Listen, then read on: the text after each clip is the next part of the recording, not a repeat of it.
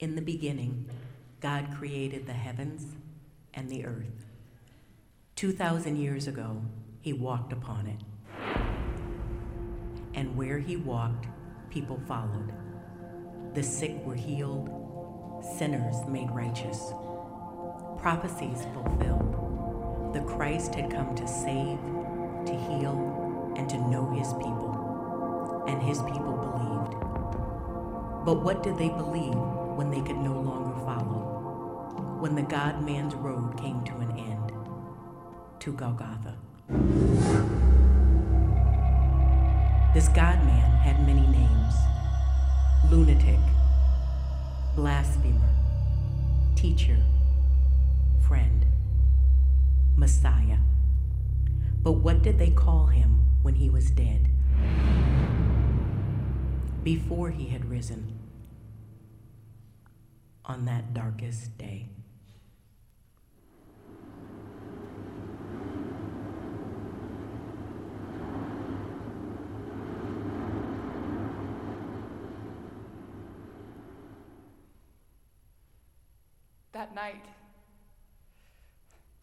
That night wasn't the first time I saw Jesus. I was visiting my aunt and uncle in Capernaum, and my cousin just had to drag me out to the middle of nowhere to see this teacher. The amount of people by the Sea of Galilee was staggering. We listened to him all day. The things he said were just so different. Jesus was simultaneously the most unimpressive looking man and the most impressive person I had ever seen or heard of. We didn't even know how hungry we were until he prayed for a meal we didn't have. And then, well, we don't have to get into this, you know what happened. He fed us all. What do you want me to say? That it was fake? This would all be a lot easier if it had been. But it was amazing. And his teachings, they had a way of ringing in your head. Now, on the way home, people started saying things like, Messiah, the chosen one, that he would be the Christ. What he did was indescribable, but Messiah? That's blasphemy. He wasn't the first person to claim to be the Messiah. And this was the question that rang in my head when I heard that they were going to crucify him. I heard yelling outside. Crowds lined the streets. And I could see him at the top of the hill. His red, fragile body. Jesus. He was bent over, carrying a cross, bleeding all over the streets. And in the short time that I watched, he fell down twice. Then the soldiers would throw his feeble body up and toss the cross on his back. And still Jesus did nothing. He looked pathetic. So I slammed the shutters shut and sunk to the floor. I wasn't going to watch this. Even if he did deserve to die, I wasn't going to watch. There was a moment, when he was feeding the thousands by the sea, there was a moment after he prayed for the meal. While he quietly broke the bread, he looked at me. Now, Jesus wasn't much to look at, but when he looked at you, he saw me. He saw me. I mean, it was like he was looking inside me. And I had never been seen like that. And that's why I went. After several hours, I gave into the pull to go, to be there. Maybe he was the Messiah. Maybe this would be the biggest miracle of all, that he would come off the cross with light and power. He would punish the unrighteous, and he would raise the Israelites to their former glory, to their promised glory. I ran to Golgotha. I followed the empty, blood-stained streets. The sky was dark. It was the 8th hour or so. And they had crucified him. 3 men hung like bloody rags, nailed to bloody crosses. It was already done. No miracles. No Messiah. What else do you want to know? You know the Romans, you know how they do it. What do you want me to say? That he saved himself? That fire rained down like in those stories of old? That he isn't actually dead? Because he is. The world is just as it was before he came in with his stories and his miracles. The unrighteous still rule the earth. They still oppress us. There are no miraculous displays, and there is no promised glory. He stayed on the cross.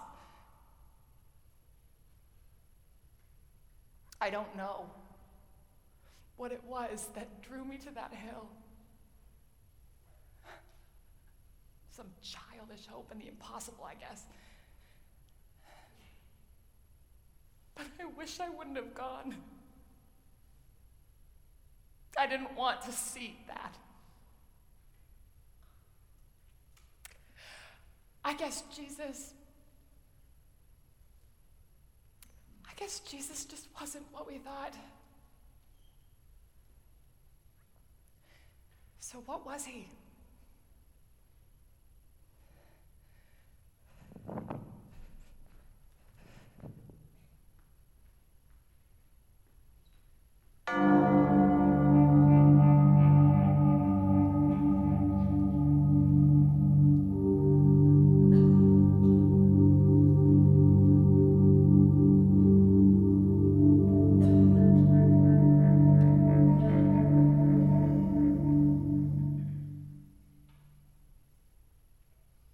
I knew him.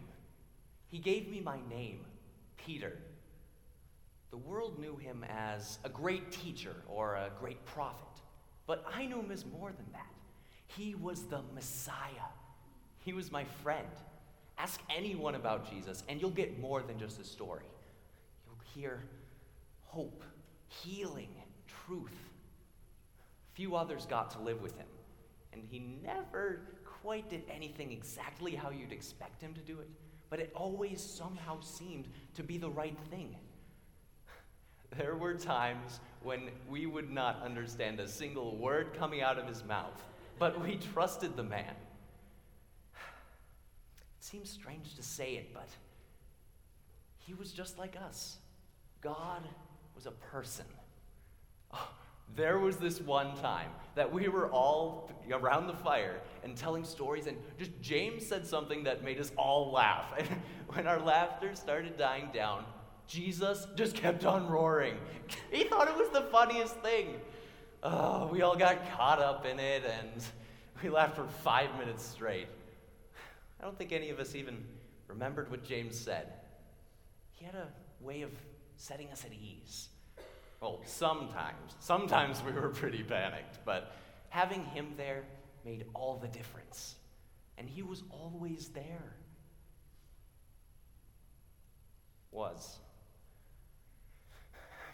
It's been 1 day since they crucified him. Were we fooled? No. I saw him on the mountain. He shone with a light that made the sun look like a candle. We were enveloped by it, in it. And every worry was gone. Every doubt, every fear, and every ounce of me was sure. So sure. But I also saw him yesterday. I saw him nailed to a tree. His hands bleeding, his feet, his head, his back, his very body mangled with agony, his body heavy under the weight of death itself. The hours drew on, and the sky darkened, and he died.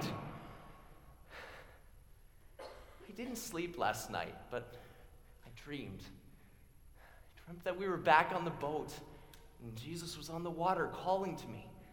With every step, he got farther and farther away until I started sinking, and I cried out for help, but he was gone.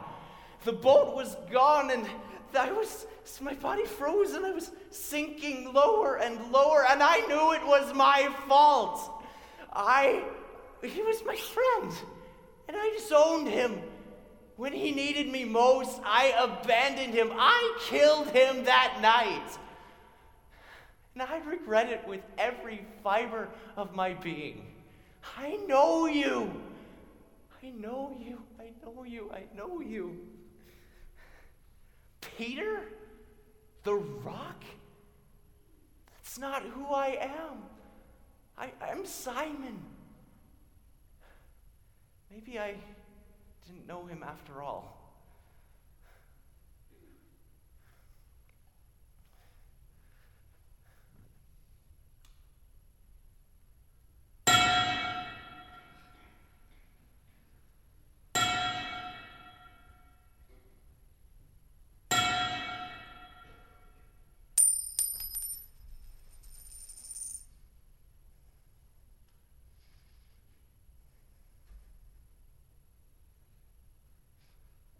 I'm not a great man.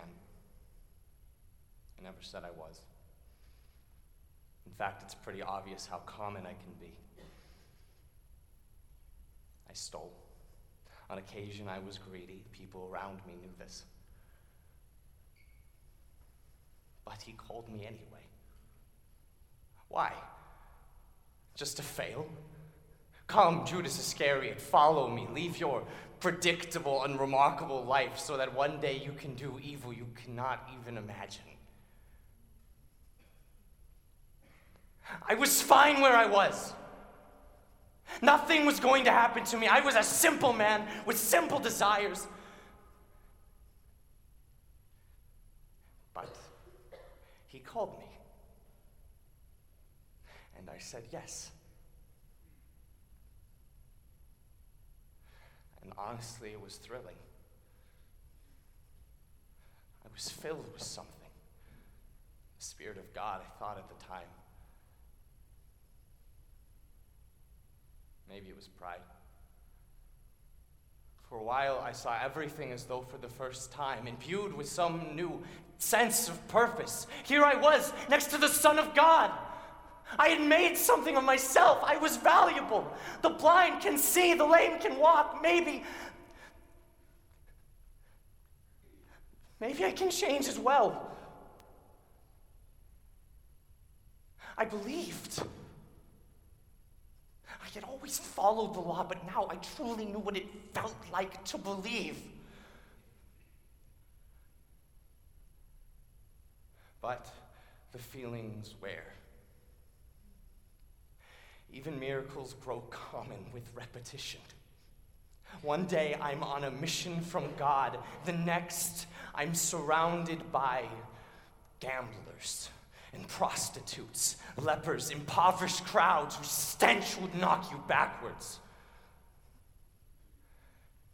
He saw something in them. I didn't. I just felt like I was lost in an alien country. And then we went back to Jerusalem, where they wanted him dead. Not just anyone, the teachers, the men of the temple who I looked up to as a child.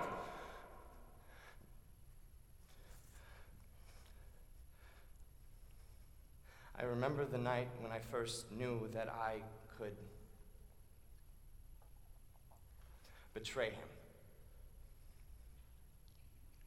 I felt sick to my stomach because I didn't know where home was anymore, because I had lost my way. On one hand, safety, security, tradition, the authority of powerful men, and on the other, I told myself that if I buried my feelings deep down when no one could, if I did what I had to do and I didn't ask why, everything would be okay. And it was. For a while. I went to the Pharisees. I took them to Jesus, and I handed him over. And then he saw me. And nothing, not all the money and security in the world, not all the authority of the men of the temple could mask what I felt then. But you called me anyway! Why? Why would you do that if you knew I would fail?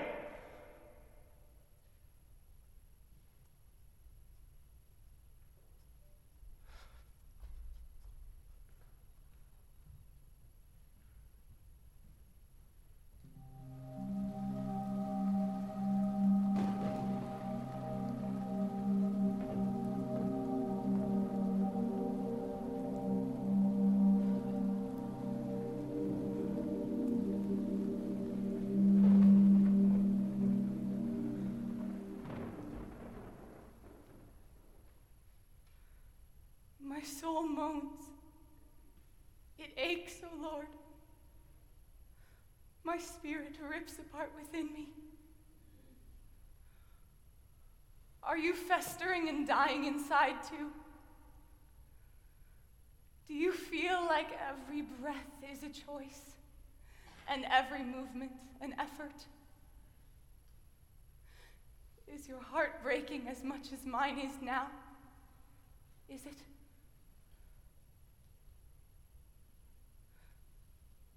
Why did you allow this to happen to us?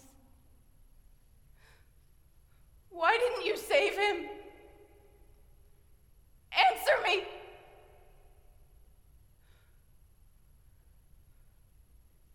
No? No answer for your favored one? Well, then listen to me. When you told me that I would bear your son, I thought I was blessed. Yes, I said all generations would call me blessed. Behold the blessing. Behold the years of slander and poverty. Behold Israel, your holy country, rotted and corrupted by the Gentile nations around it. Behold my perfect, beautiful son, lying buried in someone else's tomb, ripped apart for nothing. Yes, Lord, you truly have done great things for me. Listen to me.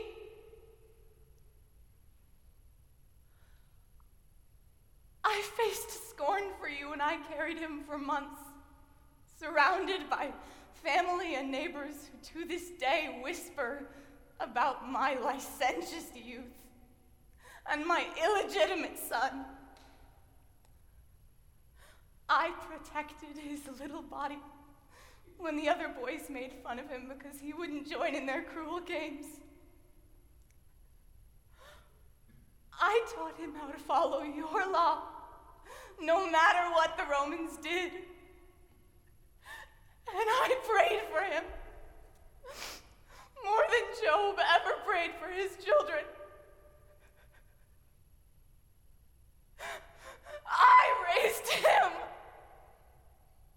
He was my son.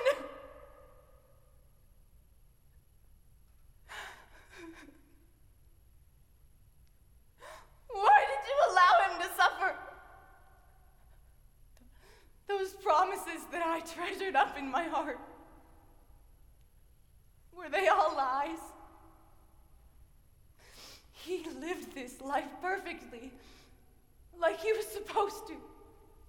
You know that. You and I both know that.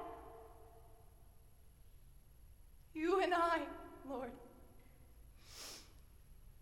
We were the only ones with him from the beginning. We loved him from the moment of his conception until the moment that his life was squeezed out of him by nails and whips and a splintering cross. He is your son too. If you love him, if you truly are God omnipotent, then bring him back to me.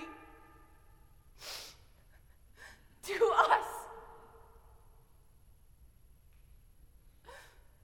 Lord, was I wrong all those years ago? Is there another Messiah? Must I wait for him alone?